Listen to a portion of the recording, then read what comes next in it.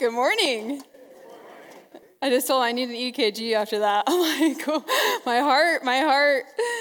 Oh, man. Have you ever been reading a book and it's so good and it's getting super intense, but you can't even handle it, so you jump to the end just to see how it ends?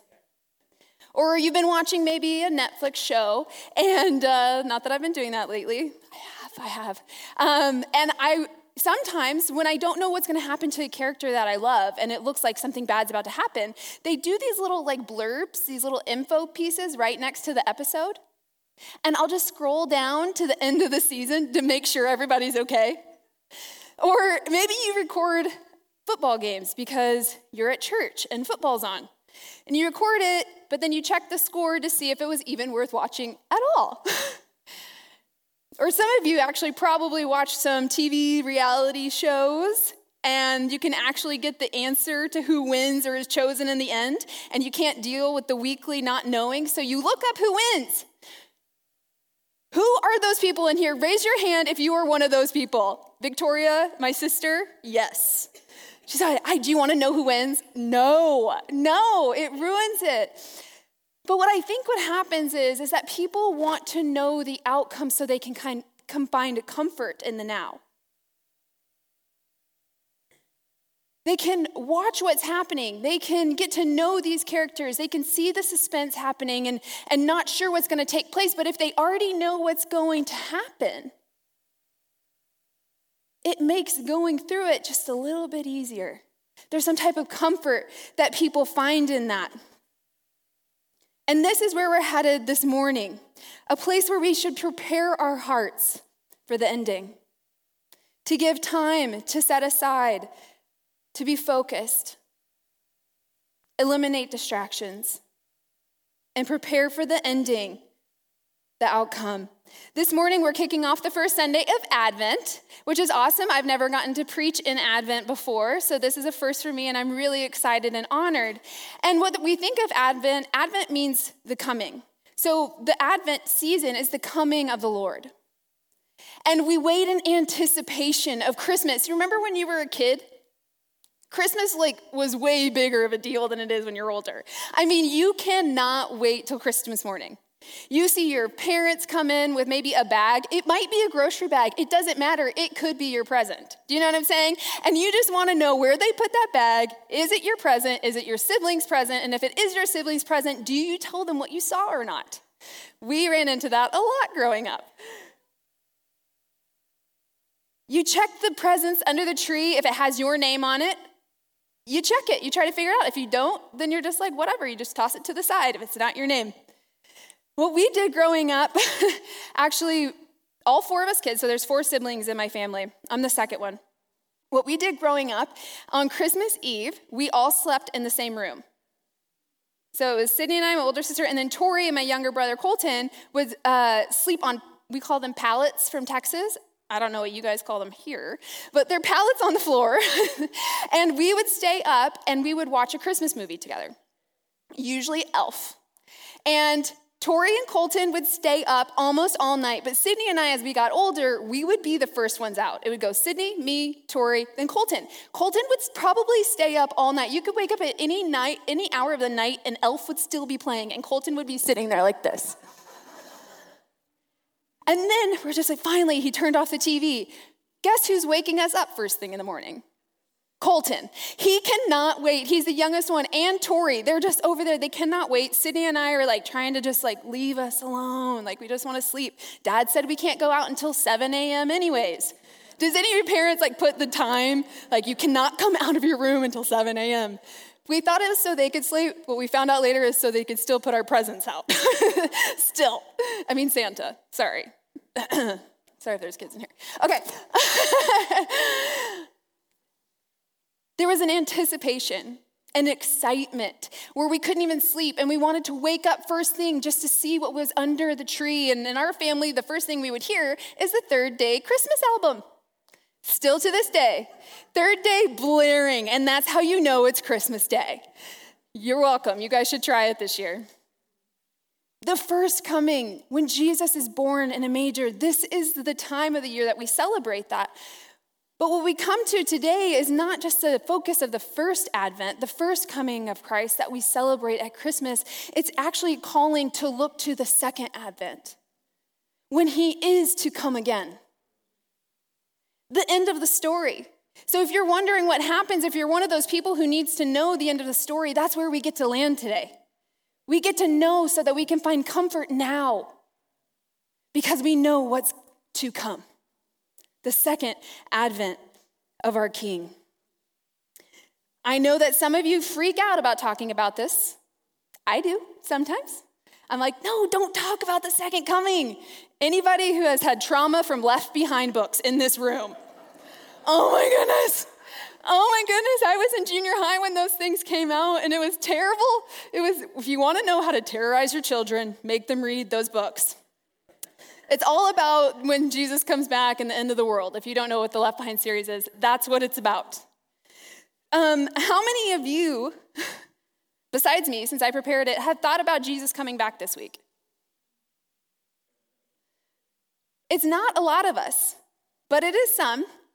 And to be honest, if I wasn't speaking on this, I don't know how often I actually would think about it. And it was truly convicting for me this couple weeks as I've been preparing.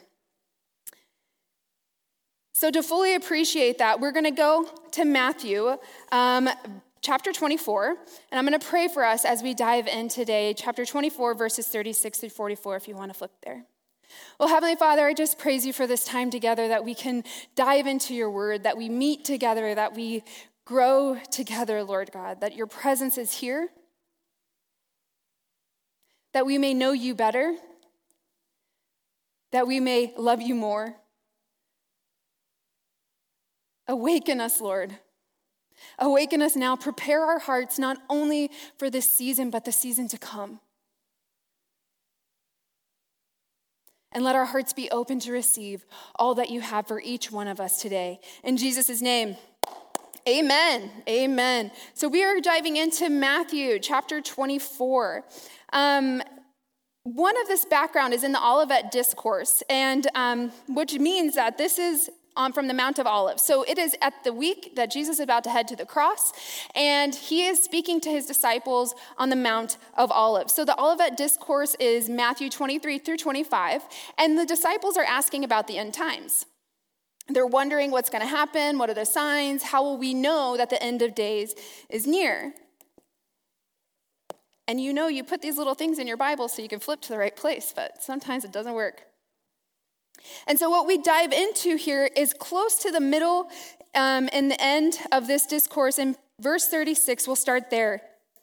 And Jesus is speaking in this, and he says, "Now concerning the day and hour no one knows, neither the angels of heaven nor the Son, except the Father alone.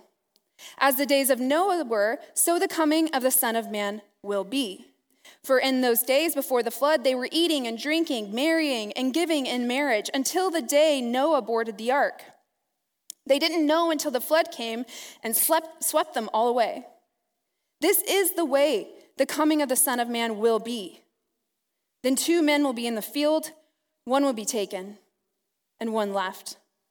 2 women will be grinding grain with a handmill, one will be taken, and one left. Therefore be alert, keep watch. Since you don't know what day your Lord is coming, but know this." You don't know what day, but know this. If the homeowner had known what time the thief was coming, he would have stayed alert and not let his house be broken into. This is why you are also to be ready, because the Son of Man is coming at an hour you do not expect. Merry Christmas. At first, you can look at this and you can kind of be filled with terror or fear. Honestly, the first times that I've read this, it can be a little unsettling, but Jesus isn't trying to scare his disciples. He's trying to tell them to be ready, to be prepared, to stay the course, to keep your eyes fixed on him, because he is coming back. And honestly, if I was one of the disciples and Jesus is sitting there telling me that he was leaving, I would want to know, how do we know when you're coming back? Are you coming back? I just want to know how do I know it's about to happen? Do you promise me I get to see you again? This is right before the cross, and now he's telling them to go and tell these people, because what we need to know is if this is really going to happen, if we believe that the first advent has happened, and as Josiah was saying earlier, Israel had been waiting all of these years for the Messiah. And now the church has been waiting all of these years for the return of the King. So what do we do in the meantime? What do we do while we're waiting? And if we truly believe he's coming back, then we should truly be out telling everyone that he is coming back. To go out, the book of Matthew is written so that we will go and evangelize, tell the good news. Matthew 28:19-20, the whole book ends with this: therefore go and make disciples of all nations, baptizing them in the name of the Father and in the name of the Son and of the Holy Spirit, teaching them to obey everything I've commanded you. And surely I am with you always, to the very end of the age. The very end of the age is when he comes back. He promises he is with us always until the day he comes back to get us. That's good news. That is really good news. So we must go and tell so that they are not left behind. So what are we to be? Verse 44 says to be ready. Are we ready for his return? Are we focused? And it says in the days of Noah, they were eating and drinking and having parties, all until the flood just took them out. Business as usual, until all of a sudden the flood happened. Now let me say this, Noah probably took him, I looked up some different numbers, but probably, best guess, 55 to 75 years to build that ark. Do you think they had time to hear about crazy Noah building an ark for a flood that's coming? They had time to prepare, but they chose to just be drinking and eating and marrying and giving in marriage. And now those things are not bad. We have to eat, we have to drink to survive. We can get married. It is something that is talked about throughout Scripture, but they were doing it and not even preparing for the fact of what was to come. It was like a thief in the night. And it is in Genesis 6, if you want to read that story into 7, about Noah and the ark. But they weren't paying attention to the signs towards salvation. They were focused on the temporal and on the physical. Jesus goes on to say, 2 men in the field, 1 were taken, 1 was left. 2 women grinding a hand mill. I don't know what that is, but I'm sure it was hard work. And they were sitting there. 1 was taken and 1 was gone. 1 was left.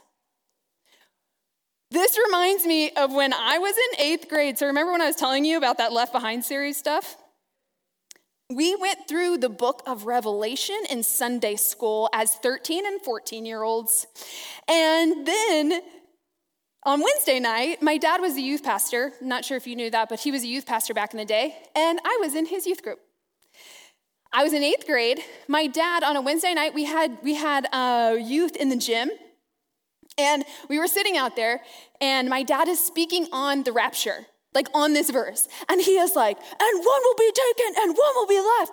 And 1 will be working and 1 will be left. And I just he's just like going. All of a sudden, lights off, trumpet, screams. And I automatically just go, and I was like, okay, at least 2 people got left behind with me. I'm a pastor's kid. I was supposed to be taken. And it is like all of a sudden it screams, and then it's like silence, and then the lights come back on, and all of the leaders were gone.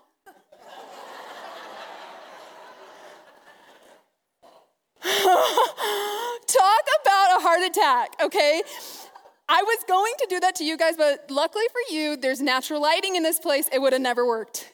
But in that gym where it was pitch black, it worked. And anybody in that room will never forget that moment. Never. He thinks it's hilarious. But the thing is, now it's funny, now that I know it's a joke. But see, it wasn't scary for him, and it wasn't scary for the leaders who were in on it, and the people who had to flip the lights because they were prepared for what was about to happen. No one knew the exact minute the light was going to go out until he said the exact words that he needed to say for that trumpet to blow and the lights to go out. They weren't scared about what was about to happen. Honestly, they were probably pretty excited about it. But it left such a deep impression on me. How scary that would be. I wanted to be one of the ones that got taken. I didn't want to get left behind. I don't want any of us to still be here at the trumpet call.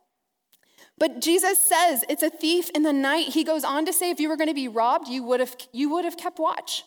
If you knew your house was going to be robbed, you would have stayed up. But it came like a thief in the night.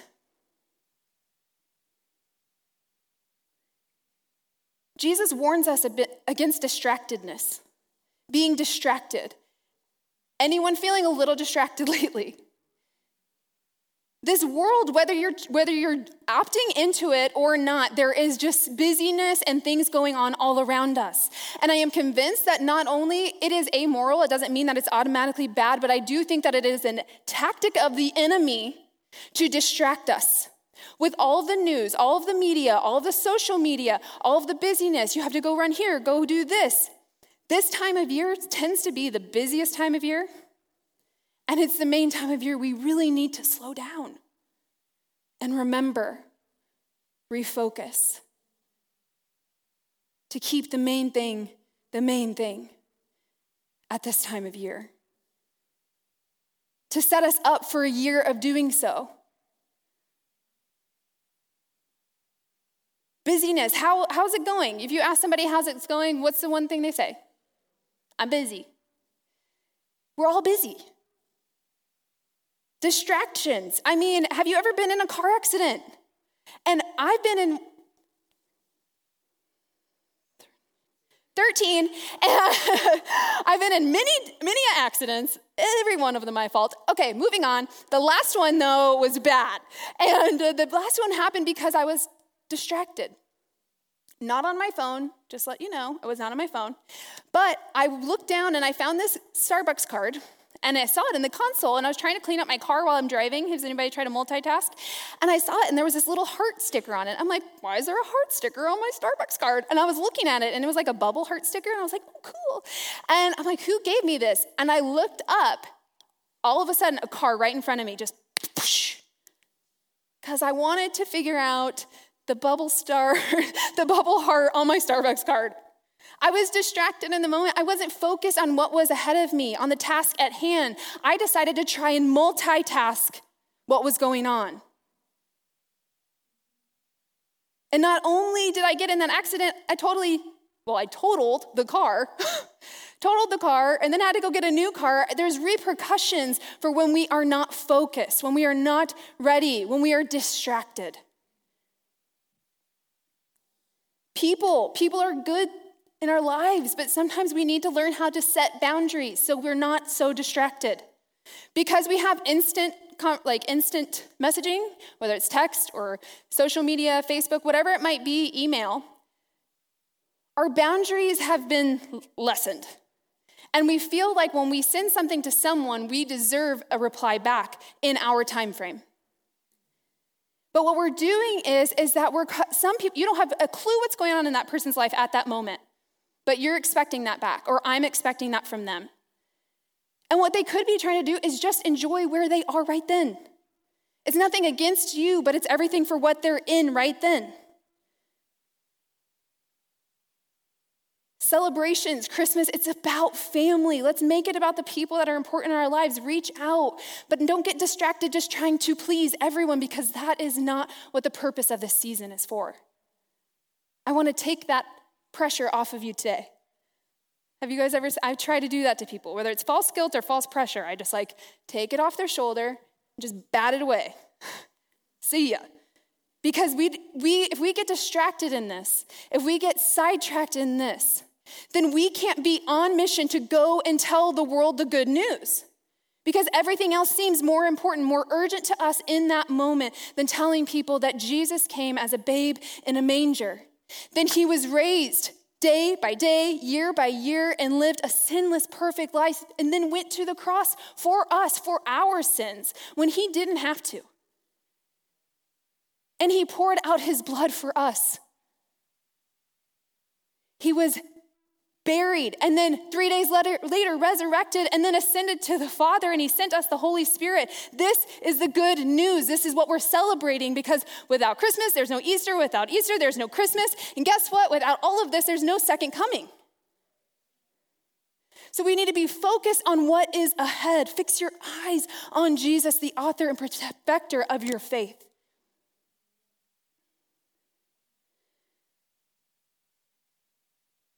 This season, I think we need to do a little more being and a little less doing. And that's what the Lord convicted me of in this past week. Jesus goes on in Matthew 25, 1 through 13. And just for time's sake, I'm going to recap. But he goes on to say this. There's a parable. So there's 3 parables in Matthew 25. The parable of the 10 virgins, the parable of the talents, and the parable of the sheep and goats. One is about being distracted and unprepared. One is about not working diligently with what God has given you right now. And the other one is about showing mercy to others. Evangelize. Go and tell them. The first one with the 10 virgins, there's 5. It says that the bridegroom, I'm just going to read it. At that time, the kingdom of heaven will be like 10 virgins who took their lamps and went out to meet the bridegroom. 5 of them are foolish and 5 are wise. The foolish ones took their lamps but did not take any oil with them. The wise ones, however, took oils in jars along with their lamps. The bridegroom was a long time in coming, and they all became drowsy and fell asleep. At midnight, the cry rang out, "Here's the bridegroom, come out to meet him." Then all the virgins woke up and trimmed their lamps. And the foolish ones said to the wise, "Give us some of your oils. Our lamps are going out." "Well, no," they replied. There may not be enough for both of us and you. Instead, go to those who sell oil and buy some for yourselves." But while they were on their way to buy oil, the bridegroom arrived. The virgins who were ready went in to meet him to the wedding banquet, and the door was shut. Later, the others also came and said, "Lord, Lord, open the door for us." But he replied, "Truly, I tell you, I don't know you.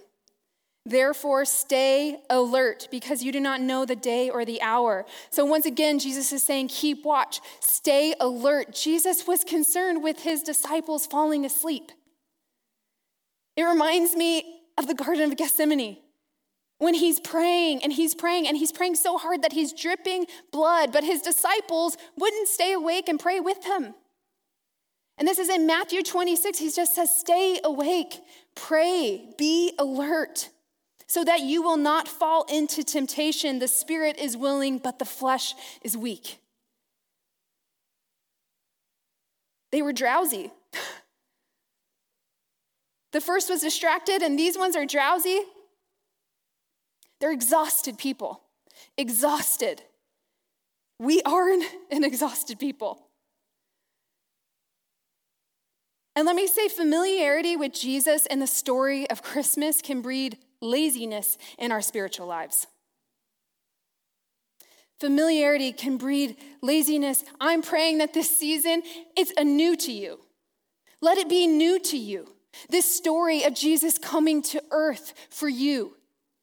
And let this idea that he's coming back for you excite you. Be waiting in anticipation, not in a place of fear, but be alert and watchful. Ready for him to come back at any moment. At any moment.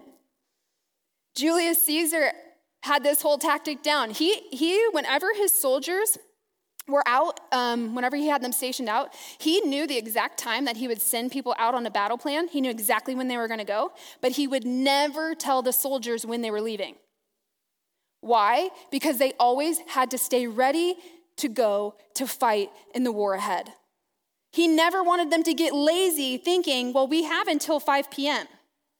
He wanted them ready, waiting for the command to go and to fight.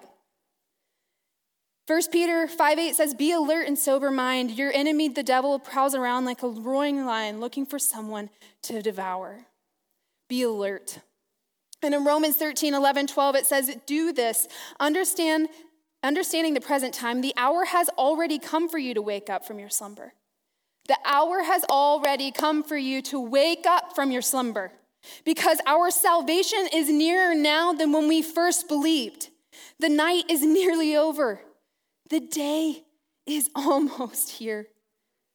So let us put aside the deeds of darkness and put on the armor of light.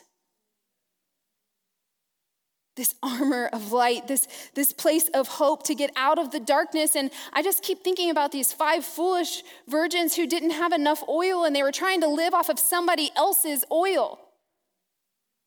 How often do we try to live off of somebody else's faith? No matter how much we want to point you in that way, you can't live off of my faith as much as I can live off of yours. But guess what? I read this week and it was amazing. It says, even when we are faithless, he is always faithful and he is faithful to you. Hallelujah. Even when I am faithless, he is faithful and he is faithful to me. Thank you, Jesus. That even in those times when I feel like I can't do this, I'm tired, I'm drowsy, I'm falling asleep, I'm not sure if this is really going to happen, I'm tired of continuing on in the fight, he will remain faithful. He is there. And even if I'm faithless, he is faithful. But the other thing, there's distractedness, there is drowsiness, and another thing that can keep our focus off of him is despair. Despair means lack of hope. And I think of the 5 virgins, the foolish ones that didn't have their oil. They actually had no hope. The door was shut on them and the master said, I do not know you. But I'm here to tell you today that he has not come back yet and you still have hope. You have hope of the coming day. Your situation can be better. He can still do a work in your life. You have hope. There is no reason for us to be in despair. And as I think of despair, I think of 2 sides of one coin. I think of there's numbness. When you're in despair, and you're just like, I don't want to feel anything. Anything just to not think about it. Because with distraction and drowsiness, you're forgetting something. But in numbness, it's like you can't forget about it. It's just like, I want to do anything to take away the memory of this. We are in a world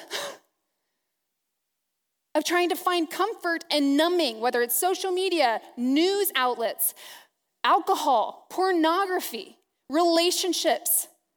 We are trying to find comfort in places that will never bring us fulfillment. C.S. Lewis says this, if you look for truth, you may find comfort in the end. If you look for comfort, you will not get either comfort or truth. Only soft soap and wishful thinking to begin, and in the end, despair.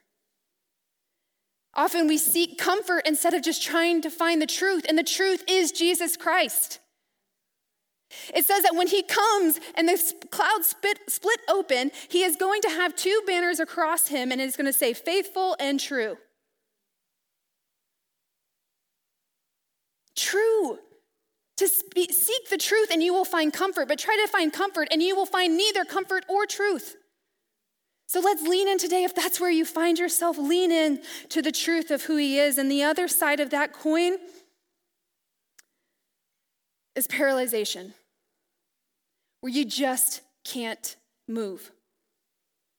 You can't think about anything else. You can't move forward. You can't do anything because all you are consumed with is this thought. This relationship, losing a loved one, a loss of a job, of a house. You've had an argument. You've been replaying the argument you wish you had. Anybody do that? Me. You cannot move forward because you're stuck in the past. You are paralyzed in that moment. The irony of all of this, because Jesus wants us to be focused and to be ready, but when you're paralyzed, you can't be ready for what's ahead when you're constantly looking back here. He's saying, be focused. And the irony of this passage is I was paralyzed by this passage. Utterly paralyzed. 2 years ago, In 2017, Jesus was coming back on September 22nd or 23rd. No one knew the day or the hour, they said. I was actually in a horrible place. And I know that I haven't said this in front of a lot of people because it was such a really tough time in my life, and it seems absolutely ridiculous. But I was just like, oh my goodness. I started reading the scriptures. I started reading Revelation. I'm like, oh my goodness, he's going to come during the Festival of the Trumpets, and that's the only festival that hasn't been fulfilled. And the trumpets are supposed to sound when Jesus comes back, and the stars are arranged perfectly. I mean, I was literally could not move. I was paralyzed. All I could think about was the fact that Jesus was coming back September 22nd, 2017. We're still here, y'all. We're still here. How many people have lived through many times that Jesus was supposed to come back? Yeah, you know. I couldn't think about anything else. And mind you, I was in the middle of writing a Bible study that I wrote here a couple years ago, and it was an 11-week Bible study on the women in Scripture, 5 Old Testament, 5 New Testament, and 1 at the end, the bride of Christ. And I wrote the 5 of the Old Testament, but then I found out that Jesus was coming back September 22nd, and I was like, well, what's the point of finishing my Bible study? Why? Why would I finish a Bible study if no one's going to read it? And then I was like, and even if Jesus doesn't come back that day, something's going to get set in motion, and if the 7 years of tribulation happen, then nobody's going to want to sit around during those 7 years and read an 11-week, 5-day Bible study on the women of Scripture. I could not write the rest of it. You can ask anyone. I gave the last later because I couldn't even function. I lived with my sister at the time, poor soul. I would wake up every morning and tell her all of these things. But the cool part about it is I started evangelizing to everybody. I was like, do you know Jesus? Do you know Jesus? He's coming back. You have 2 weeks. 2 weeks to the day. I was like, actually, one time Sarah, our children's pastor, had a shower here, a bridal shower. And this is in that little window. And I showed up when the when they were cleaning up. You know why? I saw a homeless guy at QT. I thought, he needs to know Jesus. And so I was like, I'm going to go tell him. And I went to go tell him, and then he started talking, and his name was Michael, like the archangel. I was like, oh my gosh, is this an angel? And so I'm like, here am I trying to start Jesus with an angel, like, come on.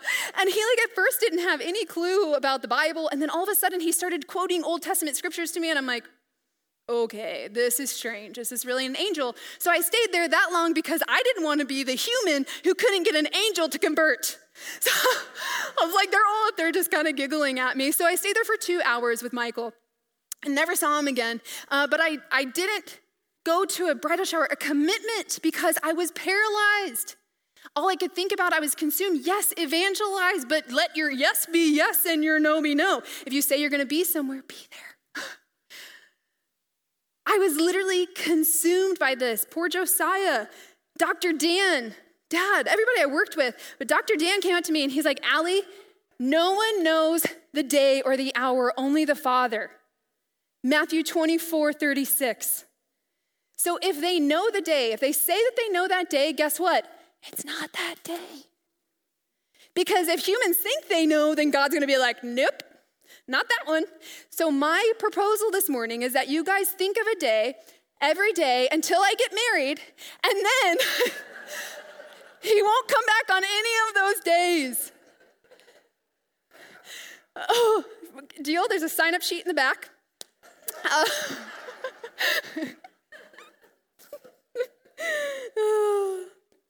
Seriously, I'll make one. It was the scariest time of my life. I couldn't see anything in front of me. There was only darkness. But I remember Beth Moore said this. We had a simulcast. She said, the scariest thing isn't darkness without light. It's having the light but seeing only darkness. The scariest thing isn't darkness without light. It's having the light but seeing only darkness. See, I had the light inside of me and I was looking for God. I'm looking at the mountains. I'm crying. I'm like, how could you destroy these beautiful mountains? Every day. I'm not kidding you. If you think I'm joking, look how dramatic I already am in front of you. Now imagine how I am when you guys aren't around. I was crying all the time that he would do that. But then I realized in that moment, I even wrote in my journal. And when Beth Moore said that, it was like, I need to look up. I'm seeing darkness because I'm looking around me and I'm looking here and I'm not looking up to the only one that can point me who is the light. My vision, be thou my vision.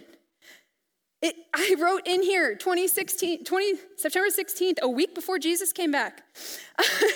I lost my vision in this dark world. I was fighting to see you, God, but you have shown me I didn't need a renewed vision per se. I need you to be my vision again. I was so focused on this world and its pain, I couldn't see you anymore. But I want to see you now in all ways, and I want to see your heaven come to this earth. And I wrote out the lyrics of Be Thou My Vision. And this song got me through that time. High King of Heaven, my victory won. May I reach heaven's joy, O bright heaven's sun. Heart of my own heart, whatever befall, still be my vision, O ruler of all. God wants to be your vision. He wants to give you vision. He wants to be your focus during this season. Not distracted anymore, but focused. Not drowsy, but alert. And not in despair, but full of hope. This world needs hope, and we serve the God of hope. And the verse that got me through was Romans 15:13. And it said, may the God of hope fill you with all joy and peace as you what? Trust in him. So that you may overflow with hope by the power of the Holy Spirit. See, despair means there's not hope, but if you're with God and you're seeking his presence, he is the God of hope. And if you trust in him, he will overflow in you hope by the power of the Holy Spirit. Lean into him if this is where you find yourself today. And the beauty of finishing that Bible study, I ended on the bride of Christ. And what I discovered during that time is the Jewish wedding process that I'm going to close with you this morning in. See, when we read scripture and we look at the culture of that day, we can unpack in such a different way. It's like the more you discover and you see what was actually happening, then scripture becomes alive to you again. You start to see the sweetness of it, the creativity of God, the power of the scriptures. And as I started seeing the wedding process, I realized that the first thing that they would do is, let me back up. The reason why the bride of Christ is that in Revelation, it says that Jesus is coming back from his bride. And the bride is the church. And so when we look at the wedding processional of the Jewish culture, let's keep in mind that Jesus is one day coming back from his bride, for his bride that he is talking about for us to be ready. So the first thing is they would negotiate a price. This is where the bridegroom would negotiate the price to purchase the daughter or the bride, and they would consider this maybe a dowry in some ways. I consider it, in this day and age, I just think of the guy paying for the date. Like, pay for the dinner. That's just a free dating tip. You're welcome. That's actually not free because for the guys, it's going to double your dinner tab, and for the girls, it's free. You're welcome. Okay. This was negotiated. This was the price that they were paying, that they negotiated. The next step is the promise. So this is the part where the father and the son would go to the daughter's house, to the bride's house, knock on the door, and if she wanted to receive him, see, they already talked to her father. If she wanted to receive him, to hear more about what he has in store, they would go into the house and they would have dinner together and they would break bread and have wine. When they came to the end of the covenant agreement of the promise of what they expected, what was to come, they would both drink wine, one sip of wine. And this would, if they both drink, that means that they have agreed to the marriage. This is the engagement and the betrothal. So this is actually in that day more important and legally binding as the marriage itself. Because after this day, the groom would then go back to his father's house and not see her again until their wedding day. And then the groom says, I will not take a sip of this wine again until our wedding feast. So the groom could not have wine again until he was there at the wedding feast with the bride. So then the father and the groom would go back to the house, and this would enter into the time of preparation. The groom would start to build onto the father's house. They didn't live just by themselves. They would build on top of these homes. If you go over there, you'll see how these homes are built. And then the groom will start building the house. It takes about a year or so to actually finish this process. So while he's doing that, the bride is over here, and she would go through a certain process. She would have to go through repentance. Basically, I think of the book of Esther, if you want to go read that. There's a whole purification process. Repentance, baptism, purification of head, mind, body, soul, and they would learn how to be married during this preparation time. They were preparing for the forever with this person. So they would start to learn how to cook, how to clean, how to do these things to prepare themselves for marriage.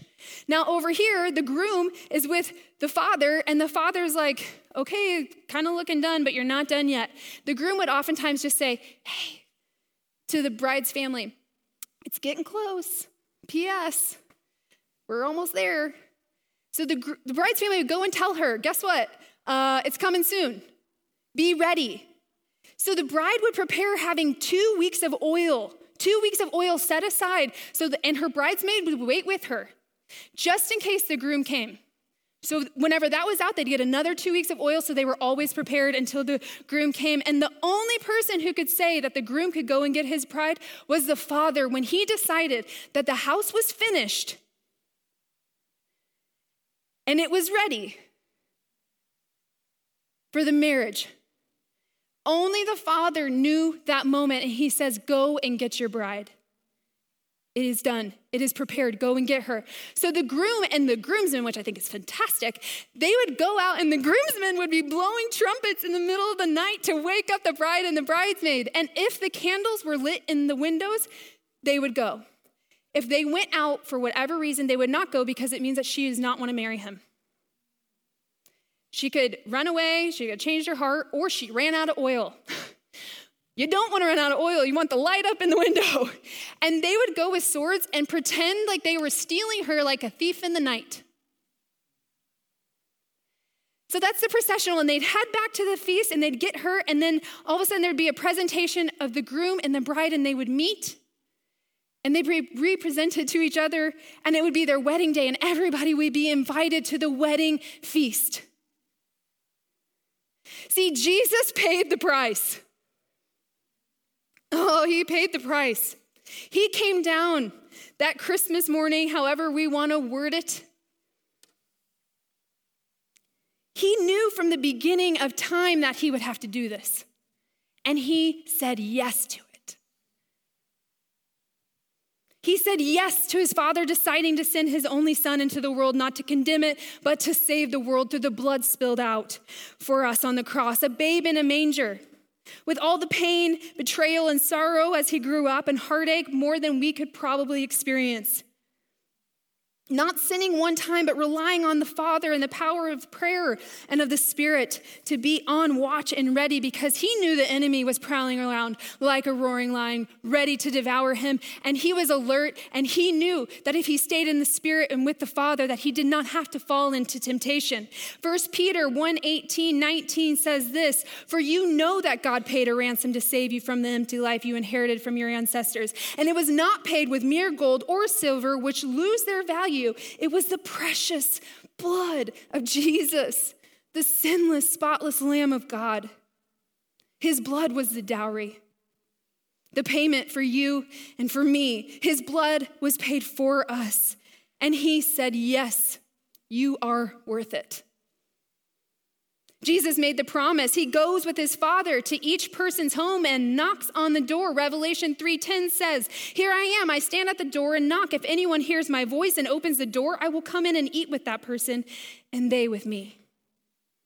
It is up to each one of us to decide whether we open the door or not. And if he comes in and you try to figure out what this covenant is all about and you say yes to it, then you would drink the cup of the wine. Symbolism of communion. You've agreed to the betrothal. You've agreed to this engagement period. You've agreed to this, the covenant. The blood poured out. In 1 Corinthians 11:25, it says, in the same way after supper, he took the cup, saying, this is the cup of the new covenant in my blood. Do this whenever you drink it and remember me, in remembrance of me. And so when we take communion, we remember the covenant and the promise, not only that he made for us, but the price that he paid for us. And also the promise that we have made to him to stay set apart, holy, until he comes again. Every time we take communion, we remember the covenant as if we are already married, to live now as we will forever. But Jesus is preparing a place for you. When Jesus rose from the dead on the third day, he conquered death and the grave. Revelation says that he holds the key of death and Hades. He holds it. We don't have to be afraid of that. Jesus has already conquered death and the grave. So we have nothing to be afraid of. He has gone to prepare a place for us. John 14:2-3 says, my Father's house has many rooms. If that were not so, would I have told you that I am going there to prepare a place for you? He's gone to his Father's house to prepare places for us. And if I go and prepare a place for you, I will come back and take you to be with me, that you may also be where I am. And in the meantime, the bride should be going through her preparation process, one of repentance, one of baptism. This is the church. We should be repenting. We should be baptizing, and we should be baptized if we haven't yet to go and tell the good news. We should be readying ourselves, our heart, our mind, our soul, our strength, and setting ourselves apart holy. Because we are already taken, we've already been chosen, and he's already committed himself to us, and we have the opportunity to say yes to this, to prepare our hearts for how it's gonna be forever. We should go ahead and living and acting that way of how it's gonna be one day.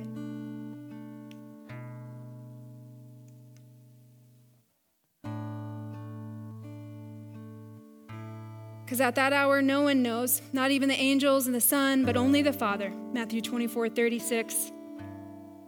Are you ready for his return? Are you ready for him to come back? Because see, one day the processional will begin. The processional will begin. In 1 Thessalonians 4:16-17, it says, for the Lord himself will come down from heaven with a loud command and with the voice of the archangel and with the trumpet call of God, and the dead in Christ will rise first. And after that, we who are still alive and are left will be caught up together with them in the clouds to meet the Lord in the air. And so we will be with the Lord forever. Aren't you ready?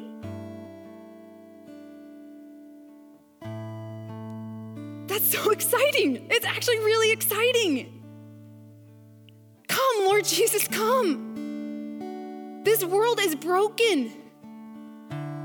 We are broken. It's a hurting world, but guess what? He has all the hope and all the joy for you right now. He can bring heaven to earth, but there will be a day when there will be no more mourning, there will be no more crying, and there will be no more pain and no more death. And he says, he promises in Revelation 21 that he will make all things new. It is coming, church. Are you ready? Are you ready for his return? Are you prepared to be presented in clothes of white with the groom in the banquet hall of heaven, ready to feast and party because the wedding has commenced? Revelation 19:7-9 says, let us be glad and rejoice and give him glory, for the marriage of the Lamb has come, and his wife has made herself ready. And to her it was granted to be arrayed in fine linen, clean and bright, for the fine linen is the righteous acts of the saints. So awesome. Then he said to me, write, blessed are those who are called to the marriage supper of the Lamb. If you are a follower of Jesus, call yourself blessed because you are invited to the marriage supper of the Lamb. He who testifies to these things, and it is Jesus who says this in Revelation 22:20-21, yes, I am coming soon. Amen. Come, Lord Jesus. The grace of the Lord Jesus be with God's people. And John writes, amen, in closing. So this is the spoiler alert. This is the end of the book. He's coming back. He'll make all things new. There's hope to be had right now. So whether we're distracted or we're feeling drowsy or we're feeling numb or paralyzed, there is a God who sees you. He loves you, but he also wants to be your vision. He wants to show you the way during this season. He wants you to prepare your hearts to receive him in a new way. Because just as in the days of Noah, the flood came without warning. People doing business as usual, but just as in the days of Noah, God grants deliverance for the righteous. For Noah, it was ark. For us, it is Jesus' blood poured out for us. Deliverance. So would you stand with me? We're going to celebrate this time of year, and I know it can be interesting to talk about the second coming during the first coming, but you see, that is the whole point, is he's coming again.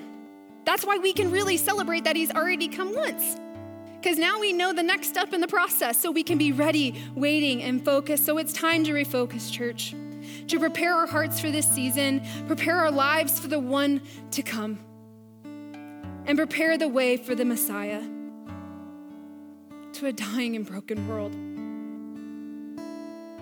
We're going to close with communion. Again, this is the sign of the promise of the covenant stage, and you get to opt in to this. If you do not know Jesus as your personal Savior, if you've never accepted him into your heart, he is knocking. It says, I am knocking. But you get the option if you want to open it or not. And if you're feeling like you want to this morning, he is ready and waiting to come in and eat with you. And that's where this comes in. So whenever you take communion, we just ask that you are a follower of Jesus, that you have accepted him. And if you have not, it simply says in Romans that if you declare with your mouth that Jesus is Lord and believe in your heart that God raised him from the dead, you will be saved right then, right there, in your seat right now. Jesus is Lord. I believe it. Jesus is Lord.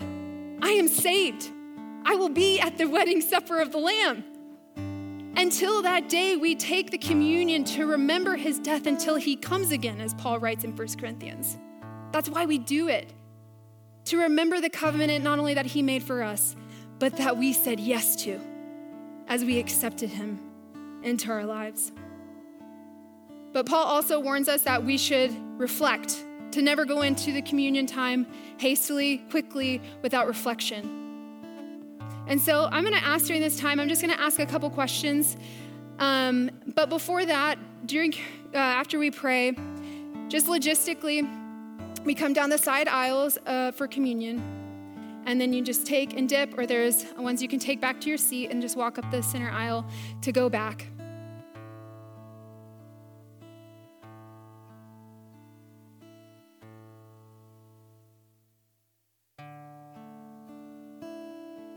I don't know where you find yourself this Advent season, the first day of December, the first day of Advent. Whether you're feeling distracted or you're feeling fine, let's refocus this morning. So if you could close your eyes, I'm just going to ask you a few questions, and whatever the Lord brings to your heart in that moment, Lord God, bring it to their minds and to their spirits. What distractions do you need to remove from your life to regain focus on Christ?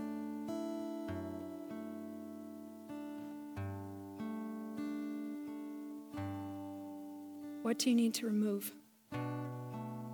What is exhausting you or making you drowsy or lazy in your faith?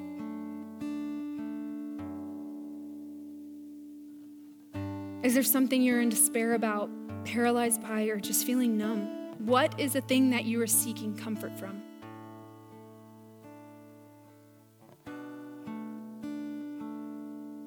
Hand that over to Christ. What do you need to add to your life to regain focus on him during this Advent season? What do you need to add?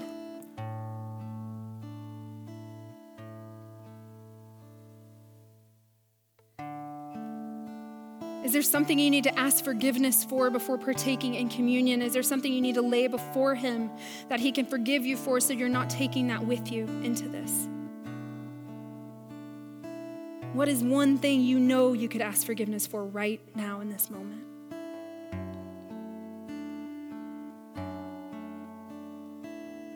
And what is one thing you are so thankful for that he came and died for you? That you already know that he's paid the price for? What is that one thing you are so glad that he took for you on that cross?